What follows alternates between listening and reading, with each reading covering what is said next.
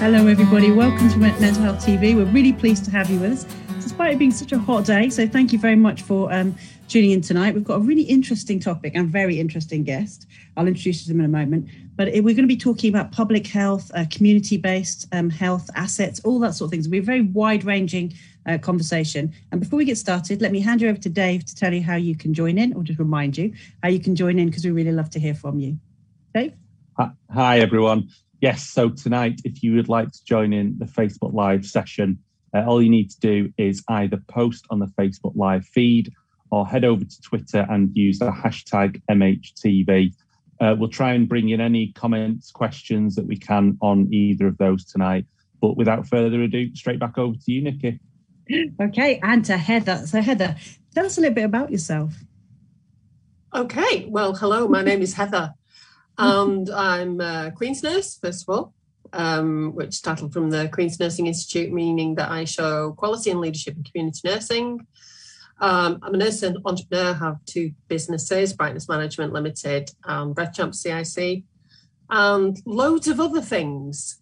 Trustee in the third sector, like to write a lot, like to photograph things a lot. I'm generally curious about all things nursing. Absolutely. So we've tweeted out your links to your websites and to your Twitter feed. So if anybody wants to make sure that they are tuned into what you're doing, they can follow those links through, and we'll be doing that as we keep going through. So I guess one of the things that really jumps out in terms of the tons of roles that you do is kind of leadership.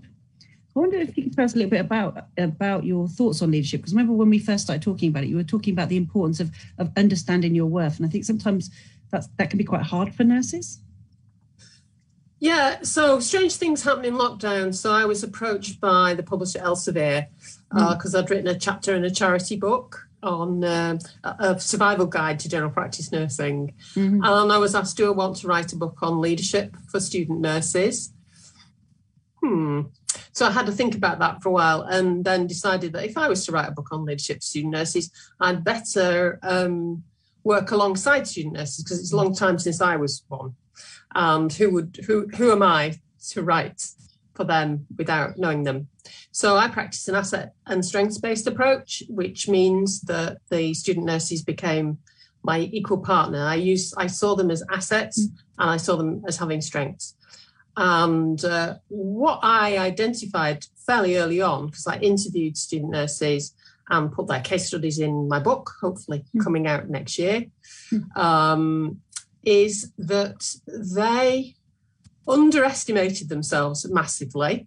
They have this vision of leadership as being the person in charge, when actually you can be a leader at any level. And there are different ways of being a leader, of course, but it's for you as a person, as a nurse, to be able to identify what your strengths are, what you're good at, rather than what we usually do, which is where are the areas that you're weak and let's make it up. And the student nurses that I met, I describe it really as like walking a tightrope. So usually they were driven, the leaders, student nurse community, were driven by passion and values, clear as day, same as me. And when they followed that passion and values, they sort of walked ahead on the tightrope, and they were really confident. And then when somebody said to them, oh, you're a great leader and things like that, they went, who, me? I mean, these are, as you know, some of the student nurses we have today are extremely mature. They've had other careers, they're family people, and yet they just weren't confident. And I think a lot of that is the way that students are treated. I mean, I know you've got a session on not just student, and that's what I would say to them. So it took me a long time as a leader to know who I was. I'm not the sort of person who leads large organizations. I'm really not.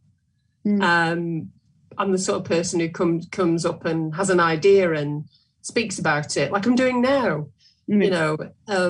Inspires people. But if you ask me to follow through long term in the sort of organisational context, I'm really rubbish. Please don't. Different types of leadership, isn't there? Yeah, you're right. Know yourself. I think you really have to know yourself and know your strengths. I think you're absolutely right. And I think that's true for nurses too, because nurses are surrounded by other nurses most of the time. They don't realise how special they are. Organisational skills, ethical skills, the ability to manage change processes. I mean, I've never seen a time in the NHS even, or even in the public sector, where we just weren't completely changing all the time. You know, this mythical time when everything's going to settle down. That's never going to happen because it's not real. You know, we were always making the best of challenging situation, and then thinking about how to make the most of the assets that we've got. And I think you're absolutely right. The idea about asset-based work and strength, recognizing strengths, is key for us to move forward. Why do you think it can be so hard to do sometimes? I think it's the culture of organisations, although I think that's changing. You know, I think there's a lot written about leadership at the moment, and a lot of stress on developing leadership capabilities, including in the undergraduate curriculum. But I think it's a cultural thing that quite often we're not good at going up to people and say, you were really good at that as well. And so people don't know. I didn't know really until a few chief executives did help me along the way before I left the NHS 11 years ago. But I think there's a lot of people who are admired from afar, and actually you should go up to them and tap them on the shoulder. I do that all the time. And I tell them how great they really are. And also, you know, I try and do the sort of self-fulfilling prophecy thing. Do that with community members as well. Go up to them and say, have you ever thought of doing X? And maybe I can introduce you to Y. Because I'm a serial connector. We need to do that for our student nurses and for our future leaders. Think about how we can help them on the next stage of their journey. And I mean, no one just bounces out, do they? Knowing everything and knowing everybody and having connections. But sometimes they're sort of like senior colleagues, people just a bit further on. If they just looked and saw who was coming through, they could realise how quickly they could be like, you need to speak to this person. Well, they love what you're doing. That would be really helpful. So when you're talking about connecting, is that what you're talking about, being that kind of facilitator? Yes. Yes. So in complexity theory, if you want to look it up, there's being a serial connector, because what I see things in patterns, Nikki. And I gather that not everybody does that. But I do. I see things in patterns, and, you know, I'll talk about what might seem to others a random selection of things, but to my mind, they're all connected. And then I will see how that person can, if they were linked to that person, then that would help them with something else. So I also know a lot of people, you know. I know a huge number of people. That's another of my strengths. So I can help leaders coming along to say, oh, you really need to talk to them. Because I see it. You know, I'm a futurist. I'm not in the present generally. My husband will no doubt tell you.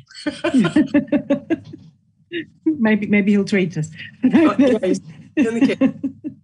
There's something kind of leads us on to the next sort of thing, because you were talking about kind of being sort of entrepreneurial as well, and that's something which, again, not all nurses think about. I wondered, because you were looking at solving problems in a slightly different way. If you can tell us a little bit about how you come to do that.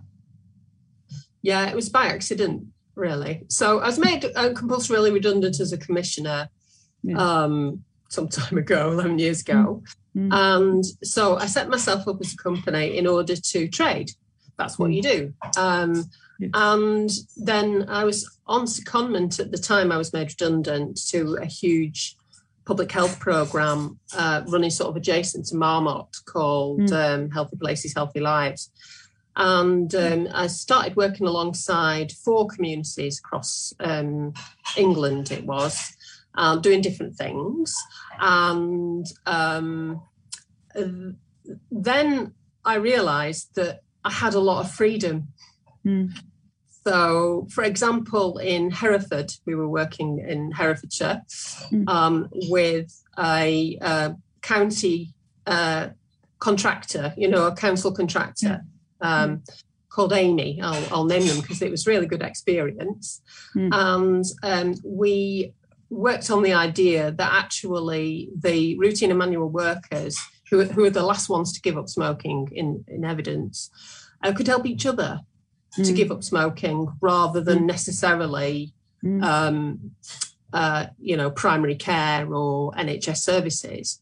And we got the same sort of results by training up co-workers to work with each other, and found ways around the prescribing of nicotine replacement therapy and all sorts of things like that. And these sorts of experiences just emboldened me to go, well, first of all, I trained in asset-based community development with the University of Exeter and Connecting Communities with my mentor, Hazel Stuteley, who's a retired health visitor. And then it just occurred to me that communities were full of strengths and assets. And, if the routine and manual workers in Amy can help each other to give up smoking in various ways, what else can we do? So let's give it a bash. We'll start from there. So how did you get from realizing that people can help themselves if you just give them some support to get started? How did you get from there to actually thinking of breath champs and breath stars? How did that go across? Well, I kept being asked by two main customers, really, I think, as a business. The first one was C2, so I spent time I was apprenticed to Hazel, because you can't learn about asset-based community development without doing it and having somebody at the end of the phone saying, how did it go? Did you try it like this? And did you try it like that? So having that from somebody who was a trained health visitor as well, the stuff that I do is not unusual, by the way, Nikki. These are the things that primary and community nurses have always done, except that I have the time to do it now. But we can get onto that maybe. And then my second main customer was a social enterprise in Salford called Unlimited Potential, led by what I consider to be one of the finest social entrepreneurs in the country, Chris Dabbs. He's an anthropologist. So I work with a lot of people who are not nurses. Well, do public health, so of course I do. Yeah. And so he does social experiments. So I did about 6 I've done about 6, maybe more, social experiments with Unlimited Potential. Yeah. And it sort of blew my mind, really. Not everything works. Of course it doesn't. Yeah. And then from there, I was working with Unlimited Potential and all of the GP practices in Eccles, 7 GP practices in Eccles. And we did some asthma parties. That was slightly me influencing. I don't normally, but an asthma party. And a group consultation for children with asthma, right? AKA asthma parties. No, I get it now. Exactly. An asthma party is a party where you talk about asthma. I get that now. I can see why you called it that. You play games. So part of this social experiment was it was about co-production. Could the 7 practices go into equal partnership with the people of Winton? It was actually Winton, which is a sort of a subpopulation of Eccles in Salford. That was interesting in itself in terms of how the community felt about being in partnership with GPs. They didn't see it as an equal partnership, not at all. And they were sort of slightly shocked to be in a meeting with their practice manager or their GP.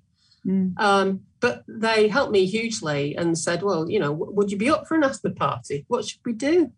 Should we do it like this or should we do it like that? Should we play games? Should we sing songs? And Breath Champs CIC started from there about 4 years ago in a school followed by a church hall in Winton. So that leads on to nothing. My mind's, there's so many things that you do. But I guess there's something around the way that and when you're talking about like an asthma party or something like that, that's really unusual.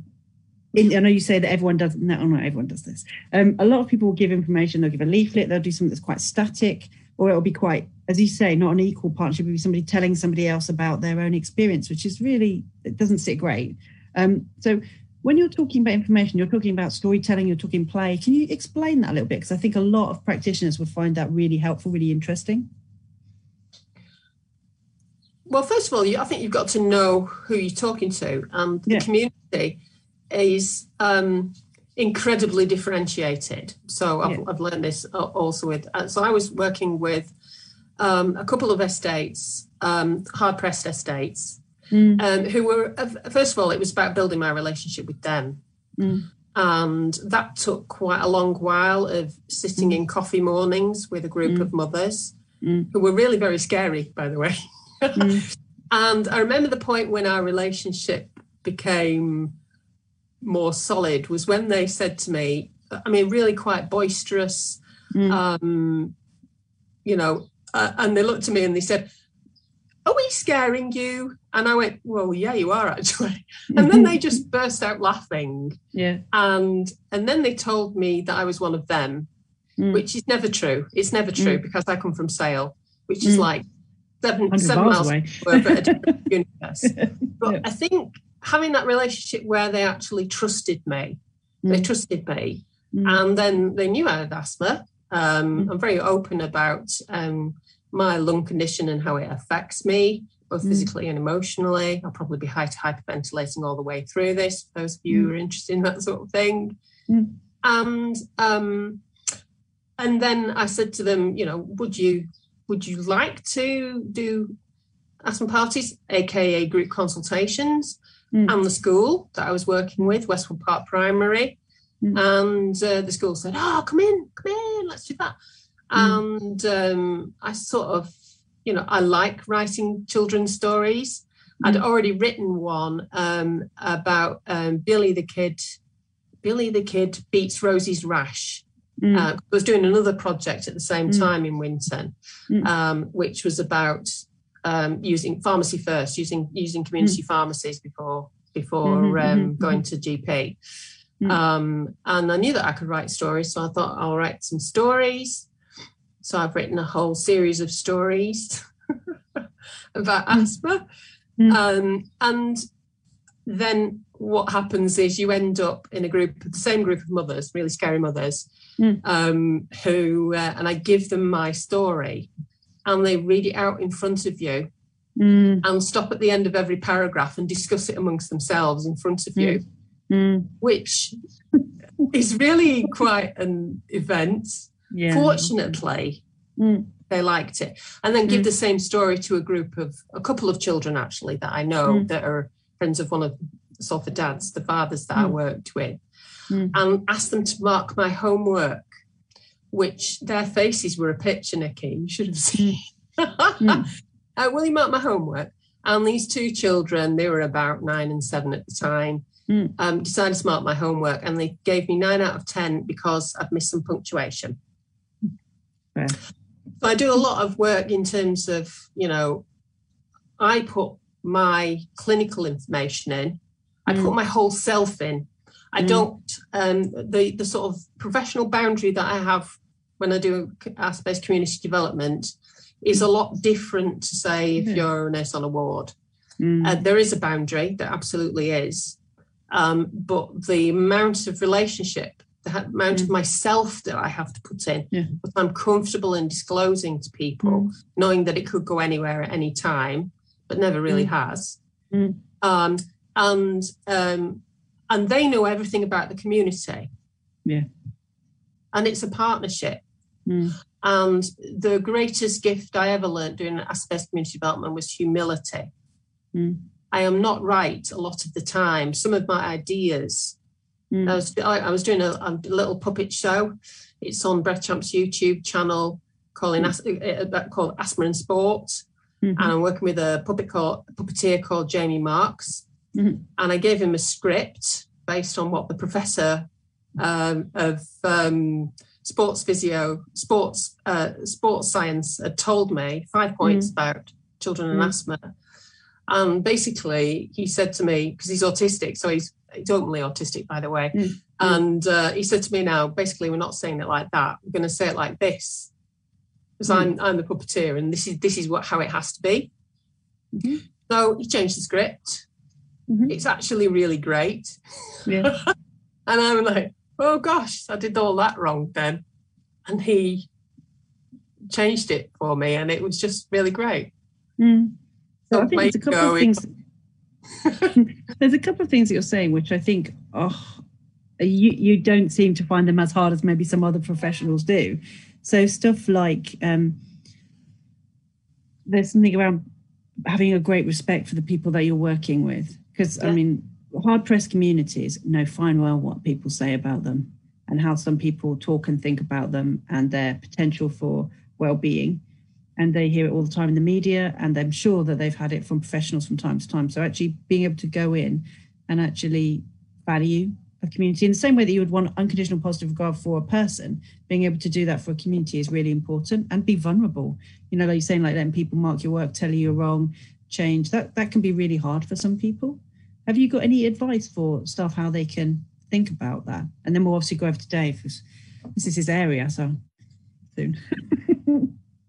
I've been trained, you know, I was trained by the best, by a health visitor, you know, and she told me that you have to really listen.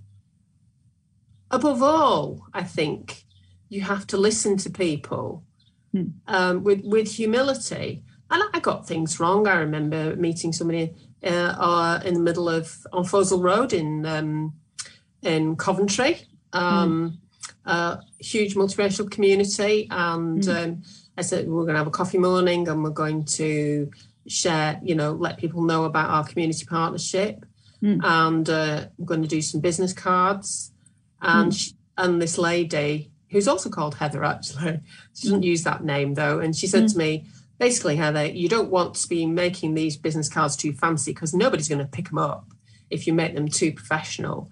You know, these little details, and, you know, you have to start taking it on the chin, because, you know, if they can't talk to you honestly about what's going on, I'm a firm believer that the community, each community knows what it needs to heal itself.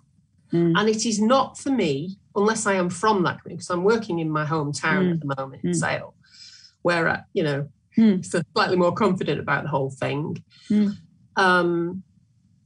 It's not, if they give me advice, then I have to take it on the chin, and sometimes it really hurts.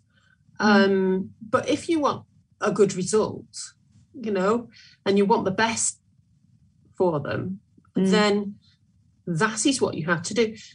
Asking the community for help as a professional.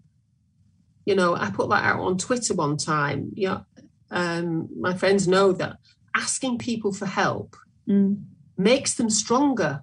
It makes them stronger. It's like what you do for your children, you know, and the same thing. If you do everything for them,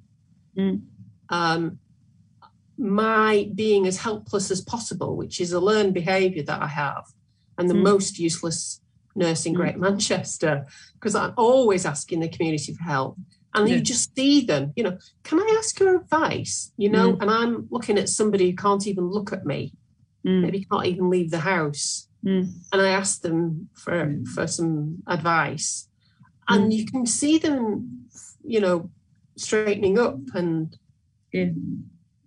it's hard, but I think that's where you have to start to really, really listen.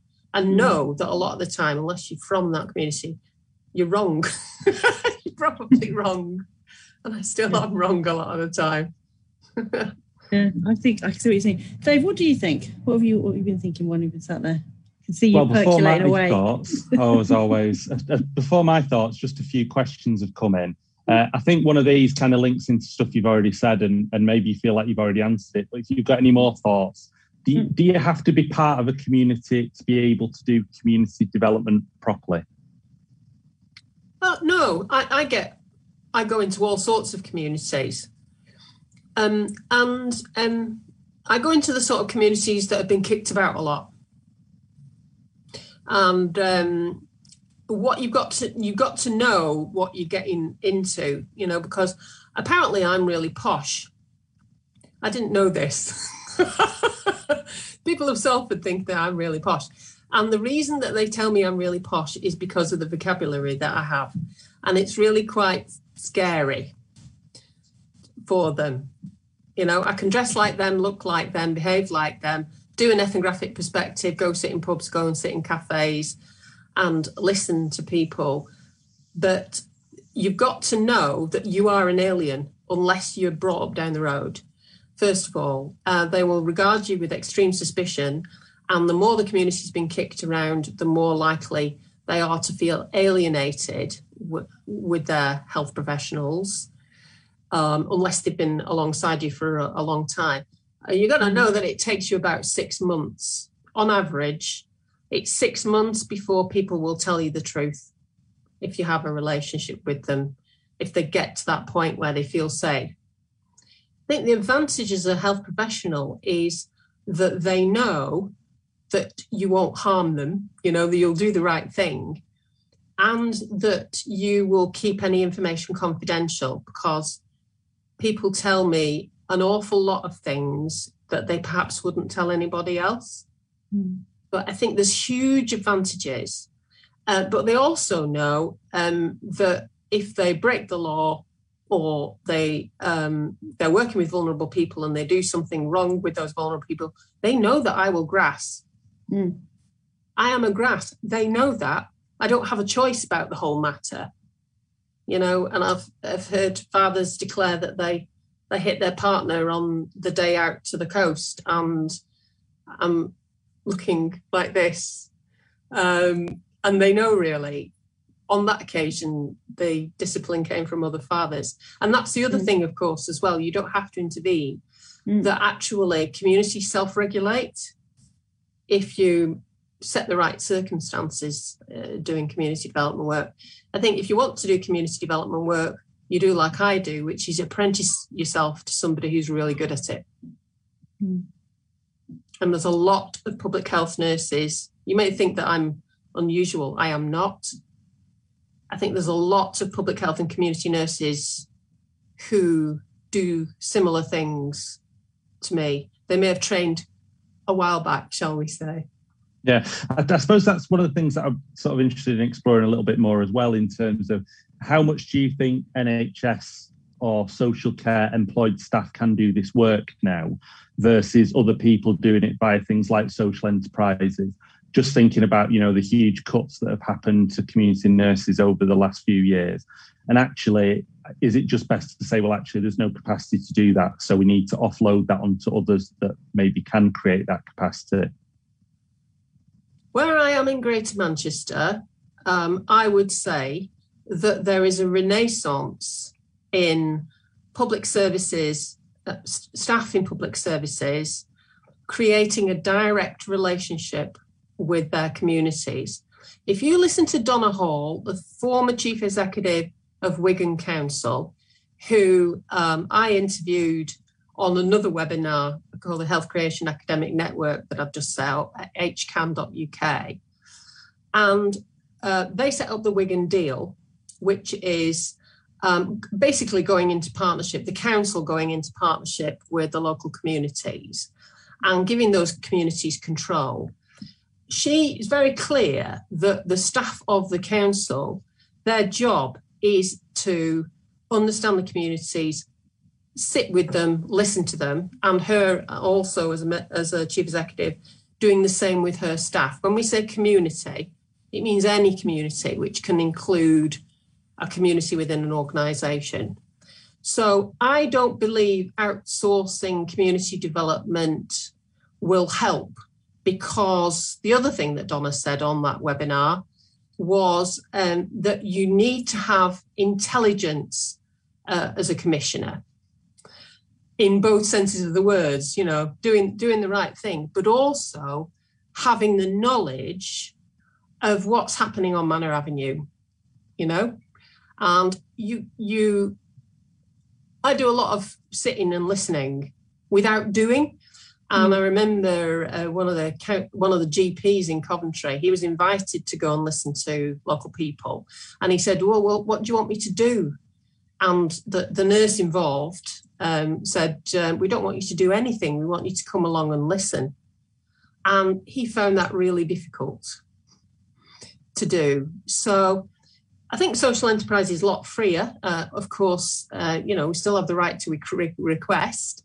and staff can go off and form social enterprises, which are perhaps flexible enough to do some of this work. But I think it would be a mistake to outsource that direct engagement.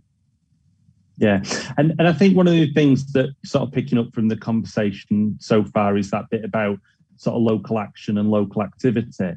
And I think obviously at the moment we've got a national government in England that's talking very much about kind of like a levelling up agenda, which, I would sort of suggest is probably very much kind of limited to being a soundbite and nothing sort of more progressed than that. I suppose I was listening to a podcast a few weeks ago that was reflecting on Hartlepool and the kind of the local election that happened there, the by-election.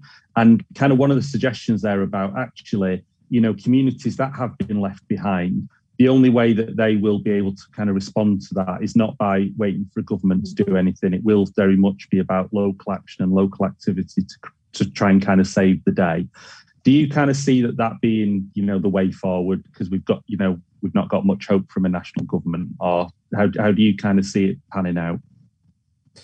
I think one of the things is certainly for us as health professionals, but organisations, public sector, to understand that it is about economics and the trickle down theory of if the nation gets wealthier, the money will trickle down to hardest pressed communities. That doesn't really work. So I sort of try and listen into some very intelligent economists.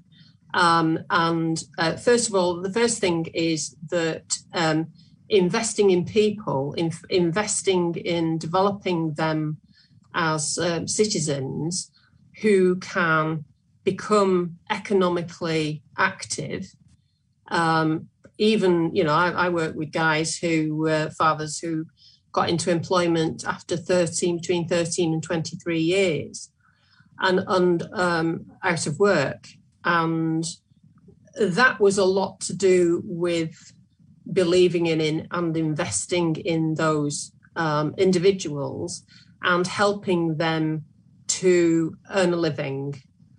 So as I say, I do a lot of connecting. So I like to connect people who are looking for work to build up their skills, first of all, their confidence, perhaps by volunteering in the third sector. That's huge. The evidence base for that is huge.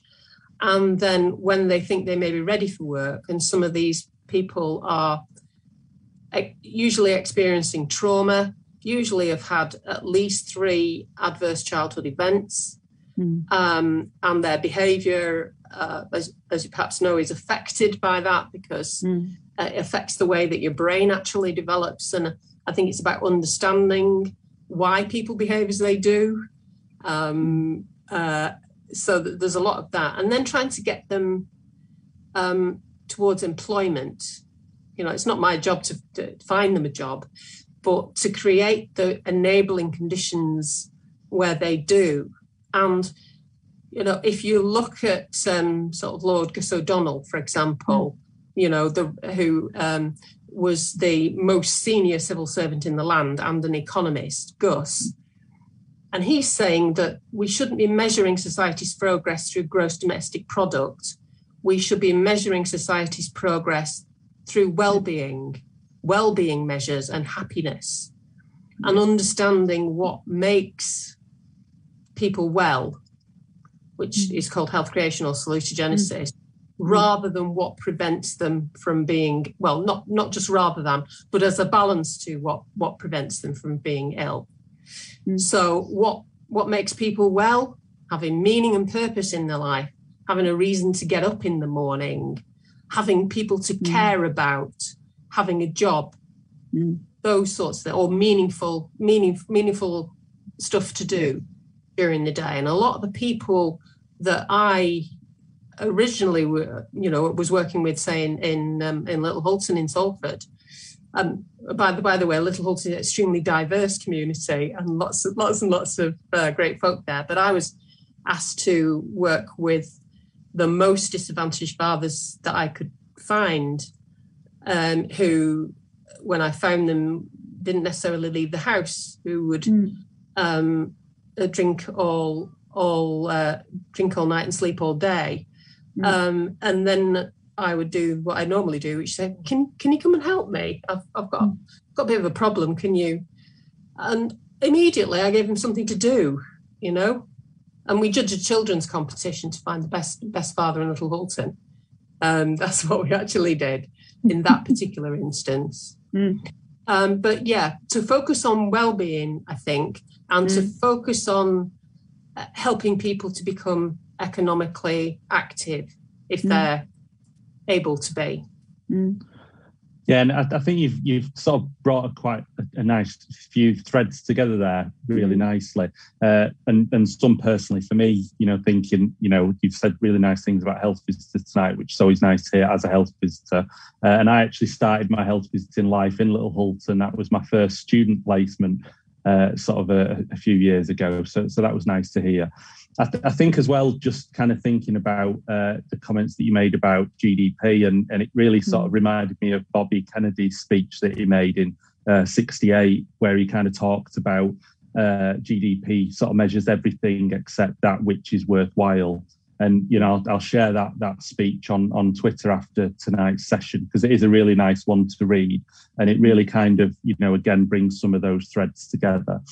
I suppose one of the things that, I kind of reflect on from my own practice was setting up community groups, thinking about when I was in Salford, the Lecture League, breastfeeding supporters groups. When I moved over to Tameside, postnatal depression, walking and running groups, and kind of thinking about the potential that would be there, with the current COVID pandemic, the kind of stuff that could have been done online, the kind of things now that should be done around vaccination and, getting young families into vaccination centres so parents can be protected.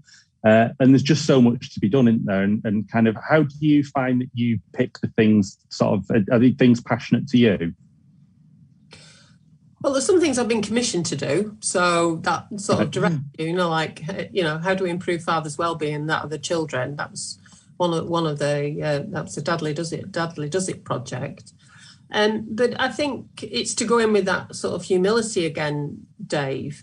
I'm working in Sale at the moment, which is you've got to be really careful that you don't impose your own thoughts upon the people around you. And at the moment, I'm thinking there's a bit of an air quality issue going on in Carrington Moss, which is on the border between Sale West and Carrington, Partington, Urmston, that sort of area. And they're thinking to basically concrete over the moss. And of course, for somebody who's involved in respiratory care like me, that is a disaster. Yeah. And so I've joined an action group there. But I'm idly thinking there is no breathing support group. And I spoke to the community respiratory rehab team, and they said, they'd really welcome that, as would South Manchester, which is right over the border where Wythenshawe Hospital is, which is a world-renowned cardiothoracic hospital. And so I'm thinking, gosh, we really need a breathing group here in Sale. We definitely do. And then alarm bells start ringing in my head, because it's not what I think at all, despite the fact that I live here and have lung problems and I'm a bit worried about what's happening at Carrington Moss, and all those extra houses and industrial units and the traffic on the Carrington Spur. But, I sort of went to Coppice Avenue Library, spoke to a few folk about starting Singing for Lung Health there. Could I hire a room? How much would it cost? Then just get chatting to the gardening group.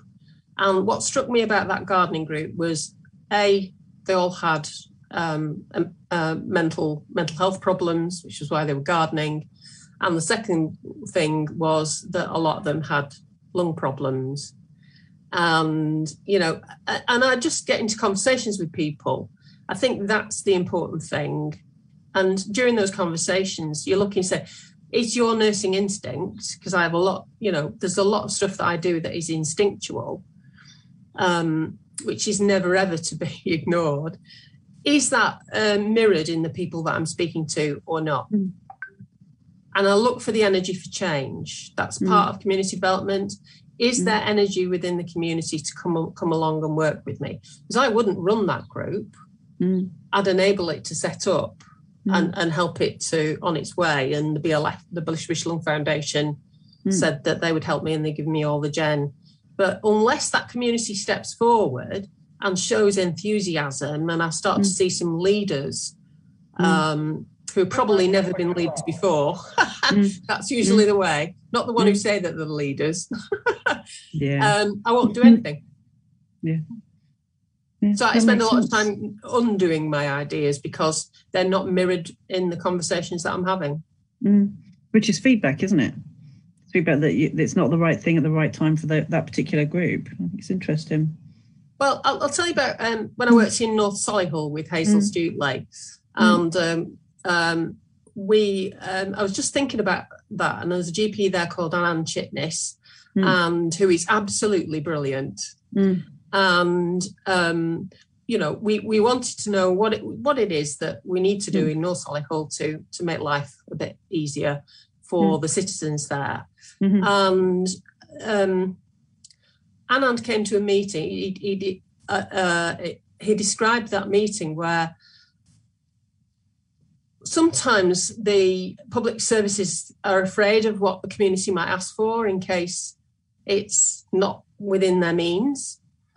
And he talked about this meeting and how he went. And first of all, he discovered that there was a vulnerable member of the community that was wandering around and nobody was doing anything about him, which was very, very important. And then he discovered that the number one thing that the citizens at that time wanted was basic clothing for their children and a bed so that they didn't have to sleep on the floor.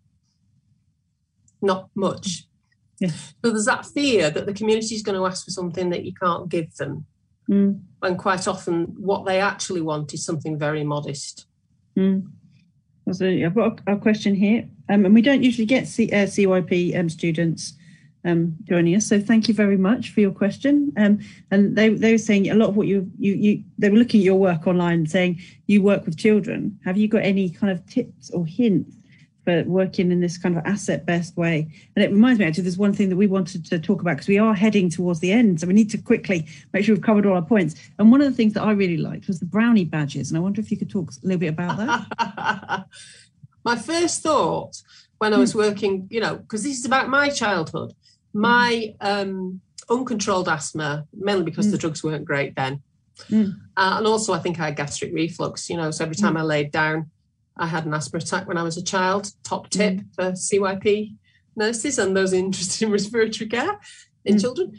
And my very, very first thought was to work with the Girl Guides. It really, really was.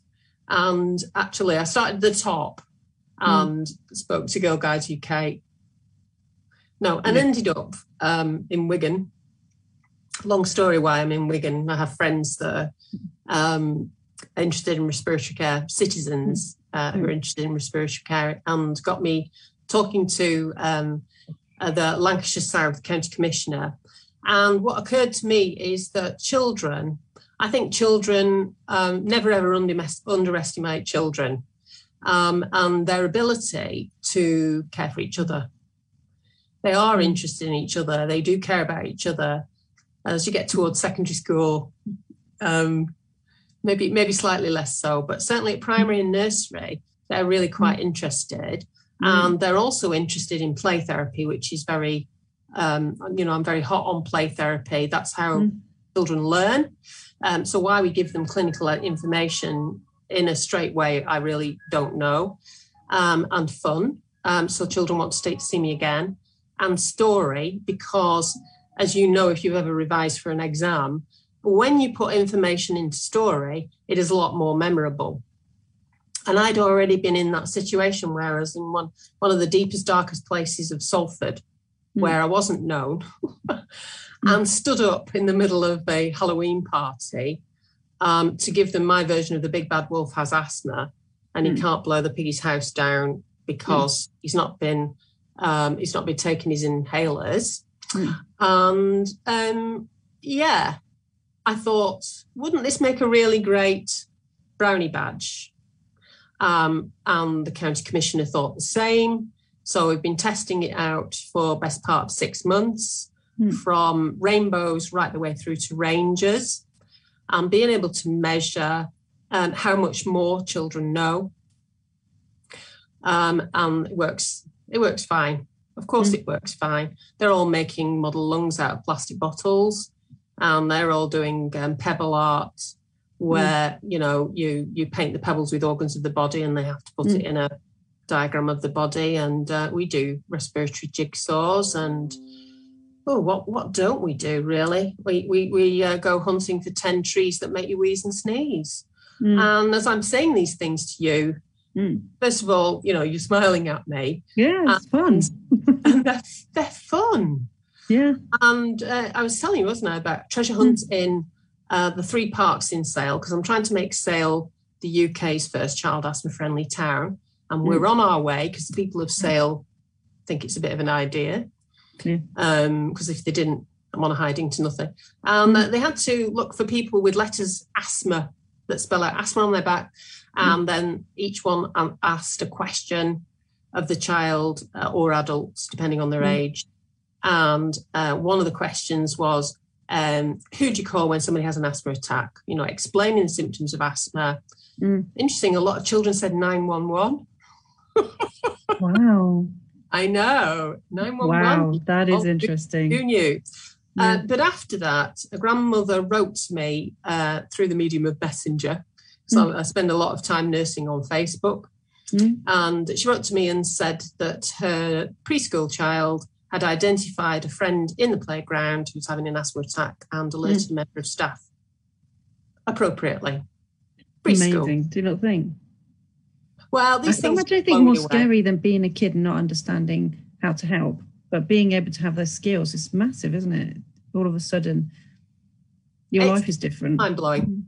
The grandmother took the time out to tell me that. I'd written an article for Independent Nurse, because I write extensively for nursing journals. And I'd written I'd written an article around singing, helping with children's asthma, because I test that out, because we do a lot of adults with COPD and singing. So I was doing Breath Stars, which is my project, singing for lung health with children. And a German parent had read that article in Independent Nurse and thanked me because his teenage daughter had, in his words, sung away her asthma. Right? And honestly, I could weep. Yeah. Why don't we, as life, social solutions, more where there's an evidence base? I was looking at the evidence base, actually. Singing's not in the BTS sign guidelines or NICE guidelines yet, but I'm hoping it will be, because the evidence base isn't strong enough, I think. But it works. Let's come back to Dave just before we get ready to close. So I think there's a couple more bits to talk about that have come through on social media. Yeah, so we've had a few comments. Kay said, measured by how the vulnerable are treated, supported, enabled, so true. Takes time and not discharge them so quickly. So that was just sort of referring to something that you mentioned earlier. And then Sarah's made a couple of comments. Fabulous Heather, you all make sense. So I hope that means me and you as well, Nikki. And as an ex-health visitor, it was my life pre-COVID. If only people could hear you on a wider platform. To be fair, we're Facebook to the world tonight, so we're doing our we're doing our bit, aren't we, Nikki? And then also, I've tried to make groups happen, and you need that energy. You can't make it happen with apathy. And I think you're absolutely right there. It can take a huge sort of amount of effort to do it, but hopefully the effort is much sort of worth it when you get results from it. So there may well be more that I've missed out on because I've been busy tweeting myself, Nikki, but those are just a few highlights that I'd picked up on. It's interesting, isn't it? Because it's talking about relational healthcare rather than transactional healthcare. This idea that you have the right to go and talk to anybody about anything and tell them what to do with themselves, and then they don't like it. Well, of course they don't. Nobody likes that. It's such a weird thing that health professionals are shocked by it. Like I turn up at your doorstep, I tell you what's wrong with you. I assume that you are incapable, and then I wonder why you don't want my unsolicited advice. Yeah. I'm sorry to tell you, but I don't do lifestyleism at all. I don't talk to people about their lifestyle. And as you know, I focus on the most disadvantaged when I say this to you, and that it's Maslow. And basically, there's no way, because the fathers have shown me this, because most of them smoked, and many of them roll-ups and worse, as you probably can appreciate. We did a lot of work together on enabling them to be capable, not resilient, capable, to building their capabilities through usually me giving them various tests and being the most useless person and needing lots of help, as I've explained. And then they'd come up to me, or they'd text me or message me or whatever it was, and they go, hey, it's a month since I smoked. Right? When you're in the situation that some of the citizens that I work with are in, the last thing that they want to do is give up smoking. And the last thing they want from somebody like me is me bringing up the subject of them smoking. It might be the only thing keeping them together. And they know what I think, you know. I don't move a muscle. I really, really don't. I do get out of the way of the smoke because of my lungs. But they know, and they'll, you know, you can see me on the Australian APNA conversation. I went to a conference in Australia for practice nurses, and I'll tell the story, which I can't tell now because we're running out of time, but basically how I did a health check as a practice nurse and did all the wrong things, told him that he was eating the wrong foods and he was smoking and da-di-da. And actually, he changed everything, because nurses are incredibly powerful, including stopping drinking without any detox, which absolutely scared me to death. I can imagine. But he was ready, you know. Prochaska and Di Clementi cycle of change. Also, they've got to be ready for you, and if they're not ready for you, you might as well talk to the wall. But he was ready for me, and completely changed life. But most of the time now, I don't even bring any of that up. Because they know. I think we should probably stop there, because I think there's things that students will be picking up on. They understand the Maslow, they understand the Prochaska, and all that stuff is going to start to make sense. So I think I can't thank you enough for today's session, because it ties together so many different things that all the fields of nursing need to understand, and also that idea about, you know, how people can lead, and also how nursing is not just ward-based or hospital-based. It's actually happening on social media. It's happening on WhatsApp. It's happening on phones. It's happening in people's lives. And I love the relevancy of this work. I think it's really exciting. I wonder if you've got anything that you wanted just to leave the audience with, and then we'll come to Dave just to finish us and close out. I think to look, everybody's good at something. Yeah, that's the one. Everybody's good at something. And in my experience doing asset-based community development, it is the most unlikely character who will make the biggest difference. It isn't the community leader, the one who talks most. It is usually the one that's been hiding in their house for 3 years, who can't even look you in the eye, can't shake your hand, and you will see, as a health professional, something in that person, and it is your job to try to draw it out of them by telling them what they're good at. And if you're right, they will transform in front of you. Thank you for that. Dave, is there anything you wanted to add? Right, so I did want to say about next week's episode. We've got a big one coming up next week. Obviously, hard to beat Heather, but they're going to try. So it's Professor Alison Leary is joining us next week. And she is going to be talking about Protect Nurse and the petition that she's been running. That's a really important issue for anyone that is a nurse and anyone that ever receives healthcare from nurses. Lots of people don't know that nurse isn't actually a protected title. The protected title is registered nurse. And Alison's trying to change that. Unite, we've been really concerned about that for a while too, and we've been arguing that this needs to change too. So she's going to be on next week with our lead for regulation, Jane Beach, and they'll be discussing that. And then we're going to go the week after to talk about student nurses. We've got, I think, 3 or 4 student nurses that are going to join us on that episode. And then the week after, we're going to have Kath Gamble on to talk about leadership and change. So we've got a nice kind of arc there of lots of really relevant subjects coming up. So I just wanted to sort of say that before we left tonight, Nikki. Hope you don't mind. I thought it was excellent. I'm glad you did it. So thank you very much, everyone, for your time tonight. If you do have questions, please stick them on either the Twitter feed or on Facebook, and we'll circle back and have a look over the next couple of days. But thank you so much. It's been lovely to see you. And take care, guys. Night-night. Night-night. Thanks, Heather. Bye. Bye.